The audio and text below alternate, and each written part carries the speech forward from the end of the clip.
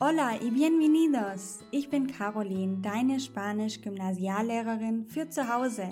In jeder Lektion gebe ich dir wertvolle Lerntipps und erkläre dir wichtige Vokabeln und Grammatikregeln, egal ob du Anfänger bist oder bereits fortgeschritten. In diesem Podcast teile ich meine YouTube-Videos im Audioformat mit dir. Dadurch wirst du an der einen oder anderen Stelle zu etwas aufgefordert, was sich auf die Plattform YouTube bezieht. Alle genannten Links sind jedoch auch hier in den Shownotes auffindbar. Lass uns gemeinsam in die wunderbare Welt der spanischen Sprache eintauchen. Vamos! Mit die häufigsten Fehler machen Spanischlerner gerne bei der Satzbildung im Spanischen. Wo steht denn jetzt nochmal das Verb? Wo steht das Objektpronomen? Ist das Verb zweigeteilt? Steht das eine dann vorne, das andere hinten? Wo steht metele auf einmal oder ein se? Und wo steht eigentlich die Verneinung? Da tun sich ganz, ganz viele Fragen auf und oftmals sehe ich Sätze, die wirklich ganz schön durcheinandergewürfelt sind, wo man einfach nicht mehr richtig erkennt, was soll das denn eigentlich heißen? Weil tatsächlich führt das dazu, dass wenn die Satzstellung nicht korrekt ist, dass der auf der anderen Seite wirklich Schwierigkeiten hat, das zu verstehen. Ich kenne das aus dem Unterricht. Wenn mir Schüler Sätze sagen, die durcheinander sind, dann fällt es mir sehr schwer, wirklich den Inhalt auch zu verstehen. Und deswegen sollten wir da auf jeden Fall mal ansetzen, dass wir uns genau anschauen, wie funktioniert eigentlich die Satzstellung im Spanischen. Und genau dazu habe ich dir heute 10 Regeln mitgebracht für die spanische Satzstellung, damit du in Zukunft die Sätze richtig bildest und dein Gegenüber sie auch mühelos verstehen kann. Wie würdest du auf Spanisch sagen? Der Junge will ihm das Buch geben. El chico quiere lee el libro dar. Das wäre jetzt zum Beispiel falsch. Okay? Das wäre jetzt eine 1:1 Übersetzung aus dem Deutschen und wir hätten hier jetzt eine komplett falsche Satzstellung und würden es auch wirklich sehr schwer verstehen. Deswegen schau dir die 10 Regeln an, danach ist dir alles klar. Bienvenido al curso Vamos Español. Sehr schön, dass du heute wieder dabei bist.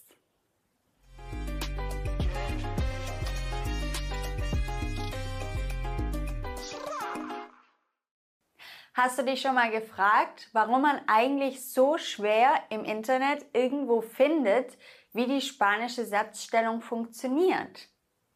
Das liegt einfach daran, dass es darauf ankommt, welche Bestandteile ein Satz hat. Denn wenn ich sage, er liest das Buch, dann habe ich ganz andere Komponenten in einem Satz, als wenn ich sage, der Junge will ihm das Buch geben.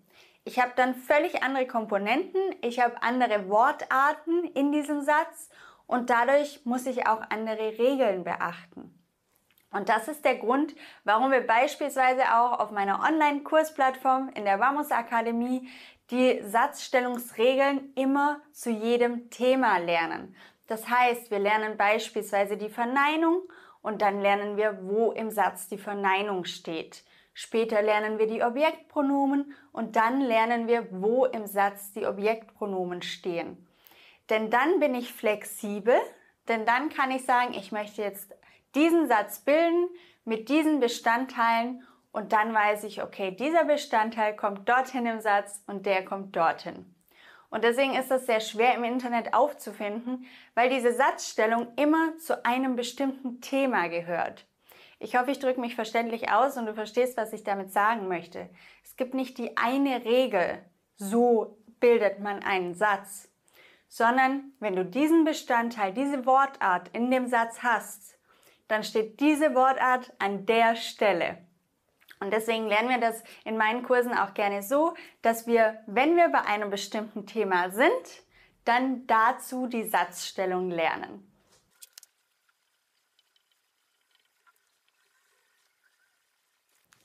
Und ich bin jetzt einfach die Inhalte von meinem Kurs durchgegangen und habe an jeder Stelle, wo es ein Thema zur Satzstellung gibt, beziehungsweise an 10 Stellen, habe ich mir die Regel für dich rausgegriffen.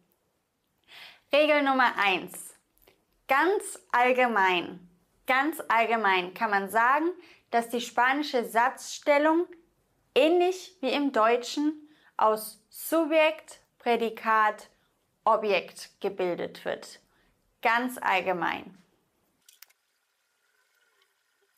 Subjekt, Prädikat, Objekt sind Satzglieder. Das heißt, wir sagen zum Beispiel El chico va a Madrid. Der Junge geht nach Madrid. Der Junge, Subjekt, geht, Prädikat, nach Madrid, Objekt. El chico va a Madrid. Ganz allgemein ist das die Satzstellung im Spanischen. Regel Nummer 2. Begleiter stehen immer vor Nomen. Begleiter stehen vor Nomen. Das ist jetzt alles noch ziemlich basic. Wir werden dann Stück für Stück immer ein bisschen konkreter. Ich denke, das weißt du auch wahrscheinlich, dass Begleiter vor Nomen stehen. Deswegen heißen sie auch Begleiter, denn sie begleiten das Nomen. Und das haben wir hier auch schon gemacht. El wäre der Begleiter, für chico das Nomen. El chico. Das gilt jetzt aber natürlich auch für unbestimmte Begleiter. Also ich kann auch sagen un chico. Das gilt auch für Demonstrativbegleiter. Este chico, dieser Junge. Das gilt auch für Possessivbegleiter.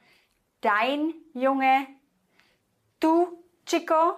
Okay, deswegen habe ich Begleiter im Allgemeinen. Es gibt verschiedene Begleiter. Es gibt bestimmte, unbestimmte Begleiter, Demonstrativbegleiter, Possessivbegleiter und es gibt noch mehr. Okay? Aber die stehen immer vor dem Nomen. Das ist schon mal echt wichtig. Regel Nummer 3. Fragepronomen stehen immer am Anfang vom Satz. Was sind Fragepronomen? Wo, wer, wann, warum, das sind die bekannten W-Fragen. Die stehen am Anfang vom Satz. Zum Beispiel, wohin geht der Junge? ¿A dónde va el chico? Wie heißt der Junge? ¿Cómo se llama el chico? Wo ist der Junge? ¿Dónde está el chico? Also Fragepronomen immer am Anfang vom Satz. Und vergiss auch nicht, dass die Fragewörter immer einen Akzent tragen. Das ist auch eine wichtige Regel. Machen wir weiter mit der 4. Regel. Die Verneinung steht immer vor dem konjugierten Verb. Und wenn es ein Pronomen gibt, das das Verb begleitet, dann steht die Verneinung vor diesem Pronomen. Im Beispiel siehst du gleich, was ich meine.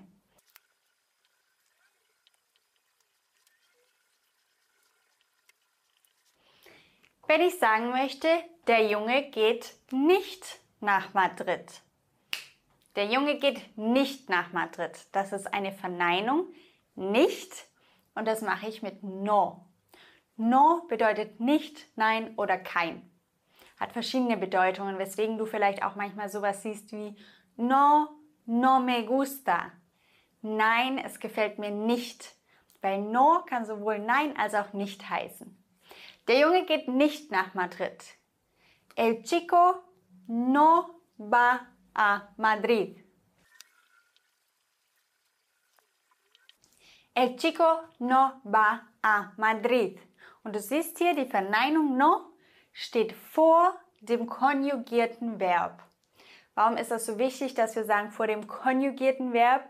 Manchmal ist das Verb zweiteilig oder auch mehrteilig und dann gibt es immer ein Verb, das ist konjugiert. Das heißt, das ist an die Person angepasst. In dem Fall jetzt die 3. Person Singular, weil wir von dem Jungen sprechen. Der Junge ist die 3. Person. Und dann haben wir dieses Verb hier konjugiert und die Verneinung steht vor dem konjugierten Verb. Was passiert jetzt, wenn wir ein Pronomen dabei haben? Zum Beispiel bei reflexiven Verben haben wir ja immer noch das Reflexivpronomen dabei.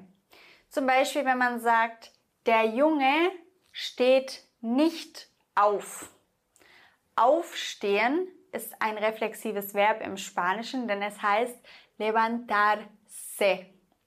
Alle Verben, die auf se enden im Spanischen, sind reflexiv. Wenn ich das jetzt im Spanischen ausdrücke, der Junge steht nicht auf, dann müsste ich sagen, el chico no se levanta. Das heißt, ich habe das reflexive Verb levantarse. Wenn ich das konjugiere, wie ich es hier gemacht habe, dann haben wir hier das Reflexivpronomen. Und die Verneinung steht in diesem Fall vor dem Reflexivpronomen und nicht direkt vor dem konjugierten Verb. Denn dieses Reflexivpronomen gehört zum Verb dazu. Und die Verneinung steht vor dem konjugierten Verb, außer es gibt ein Pronomen, das das Verb begleitet, das dazugehört, wie hier, dann steht es vor diesem Pronomen. Okay? Das ist Regel Nummer 4. Regel Nummer 5. In der Regel stehen die Adjektive nach dem Nomen, auf das sie sich beziehen. Wenn ich zum Beispiel sagen möchte, der sympathische Junge geht nach Madrid. El chico simpático va a Madrid. Auf Deutsch machen wir ja das Adjektiv vor das Nomen. Im Spanischen setzt man das hinter das Nomen. In der Regel.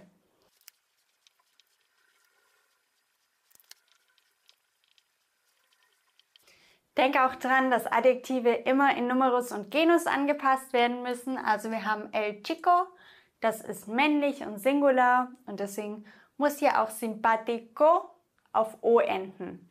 Wenn wir hier la chica hätten, müssten wir sagen la chica simpática. Los chicos simpáticos, las chicas simpáticas. Also Adjektive immer dran denken, angleichen. In der Regel steht es nach dem Bezugsnomen. Es gibt Fälle, in denen man das Adjektiv vor das Nomen schiebt. Da habe ich dir aber auch schon mal ein Video dazu gemacht. Und das lernst du auch in der Akademie ausführlich, welche Fälle das sind. Das ist Regel Nummer 5. Regel Nummer 6. Präpositionen. Präpositionen stehen nach dem Verb, zu dem sie gehören. Präpositionen stellen Beziehungen her. Wir haben schon einige Präpositionen hier verwendet. Zum Beispiel a. El chico va a Madrid. Er geht nach Madrid. Nach wäre hier dann auch die Präposition.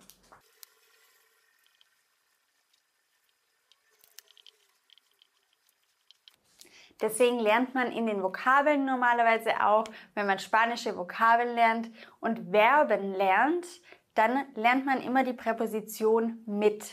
Zum Beispiel lernt man ir a, gehen nach oder gehen zu. Und das haben wir hier. Das hier ist das Verb ir, konjugiert in der dritten Person Singular und dazu gehört die Präposition a. Ir a. Und deswegen steht die Präposition nach dem Verb, zu dem sie gehört. In der Regel Nummer 7 geht es um Demonstrativ- und Indefinitpronomen. Und die stehen vor dem Verb. Ganz einfach, weil Pronomen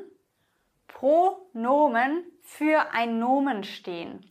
Und damit werden sie dann zum Subjekt des Satzes. Und wir sehen hier ja auch Subjekt, Prädikat. Also, dass du nicht durcheinander kommst, Subjekt, Prädikat, Objekt sind Satzglieder. Die haben eine bestimmte Funktion im Satz. Und Nomen, Verb, Adjektiv, das sind Wortarten. Aber nochmal zurück zu den Demonstrativpronomen und den Indefinitpronomen. Demonstrativpronomen sind Zeigepronomen. Sowas wie dieser, jener. Und Indefinitpronomen sind unbestimmte Pronomen. Irgendeiner. Okay? Einer. Und ich mache dir jetzt einfach mal 2 Beispiele, dann wird es klar.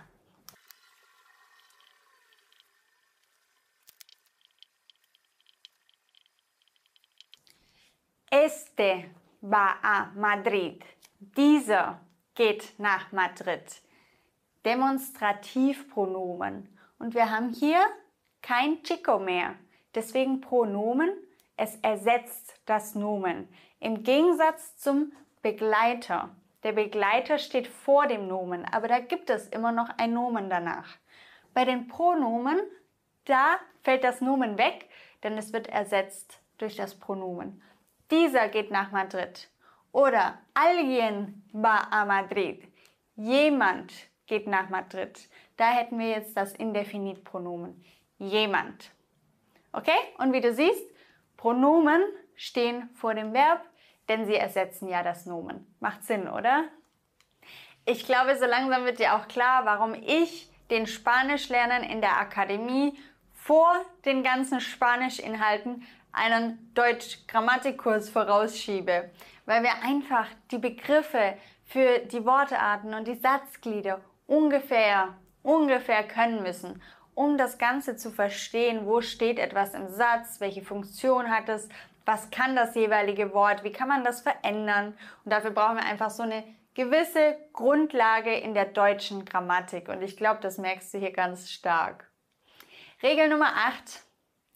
Objektpronomen stehen auch vor dem Verb.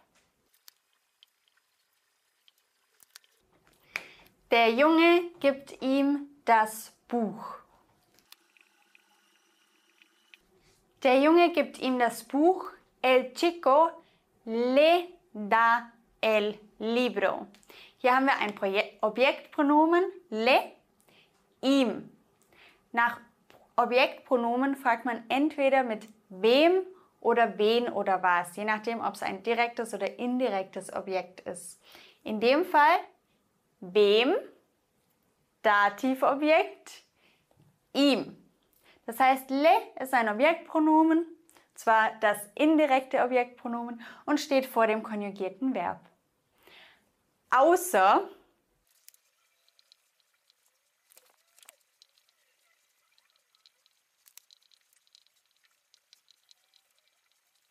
wenn wir im Satz einen Infinitiv oder ein Gerundio verwenden, das sind Verbzeiten, dann kann man das Objektpronomen entweder vor das konjugierte Verb setzen. Man könnte sagen, el chico le quiere dar el libro. Oder man kann es anhängen an diesen Infinitiv. El chico quiere darle el libro. Das war auch meine Anfangsfrage, du erinnerst dich. Oder wenn wir ein Gerundio haben, el chico le está dando el libro. Oder wie hier angehängt, el chico está dándole el libro. Also bei Objektpronomen, wenn wir einen Infinitiv oder ein Gerundio haben, können wir dieses Objektpronomen vor das konjugierte Verb setzen, dann wäre es hier. Oder wir hängen es hinten an Infinitiv bzw. an Gerundio. Okay? Wenn du jetzt Gerundio noch nicht kennst, ist nicht schlimm. Auch dazu gibt es schon ein Video von mir auf YouTube. Oder du springst einfach mit in die Akademie. Die zwei Möglichkeiten gibt es für jedes davon. Also sowohl vorne als auch hinten ist das Ganze möglich. Okay? Muy bien. Regel Nummer 9. Wenn es einen Imperativ gibt, dann muss das Objektpronomen an den Imperativ angehängt werden. Wenn es einen Imperativ gibt, muss das Objektpronomen angehängt werden. Dann kann es nicht vorne stehen. Was ist ein Imperativ? Die Befehlsform. Geh nach Hause, komm her. Das ist ein Imperativ.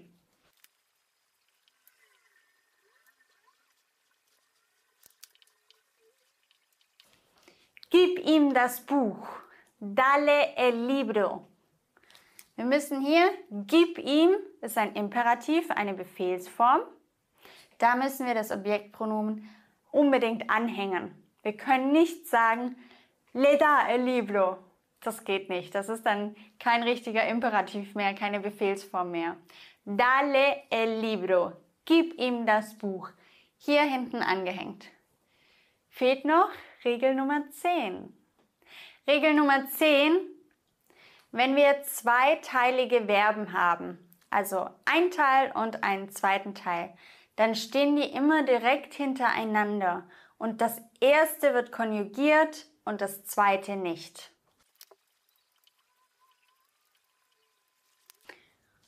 Zum Beispiel, der Junge möchte nach Madrid gehen. Wie sagst du das? Der Junge möchte nach Madrid gehen. Das ist so wichtig, weil im Deutschen machen wir es nicht so. Wir sagen, der Junge möchte nach Madrid gehen. Wir ziehen die zwei Teile des Verbs auseinander im Deutschen. Im Spanischen stehen die direkt hintereinander und das ist wirklich wichtig, das wird nämlich oft falsch gemacht. El chico quiere ir a Madrid. Die Spanier sagen also, der Junge möchte gehen nach Madrid. Lass das Verb beieinander. Lass die verschiedenen Teile des Verbs beieinander. Perfekto. Ich hoffe, du siehst, wie wichtig deutsche Grammatik ist und ich hoffe, du springst noch ganz schnell zur Akademie dazu, eine Online-Plattform, wo du Spanisch strukturiert von A bis Z lernst. Hier kommst du noch zu einem Video, das ich dir empfehle. Gracias por escuchar y nos vemos. Ciao! Wenn du mindestens einen Aha-Moment hattest, dann freue ich mich sehr über deine 5-Sterne-Bewertung. Kennst du jemanden, der auch Spanisch lernen möchte oder sollte? Dann teile den Podcast doch gerne mit dieser Person. Das geht ganz einfach über das Teilen-Symbol. Gracias por tu apoyo.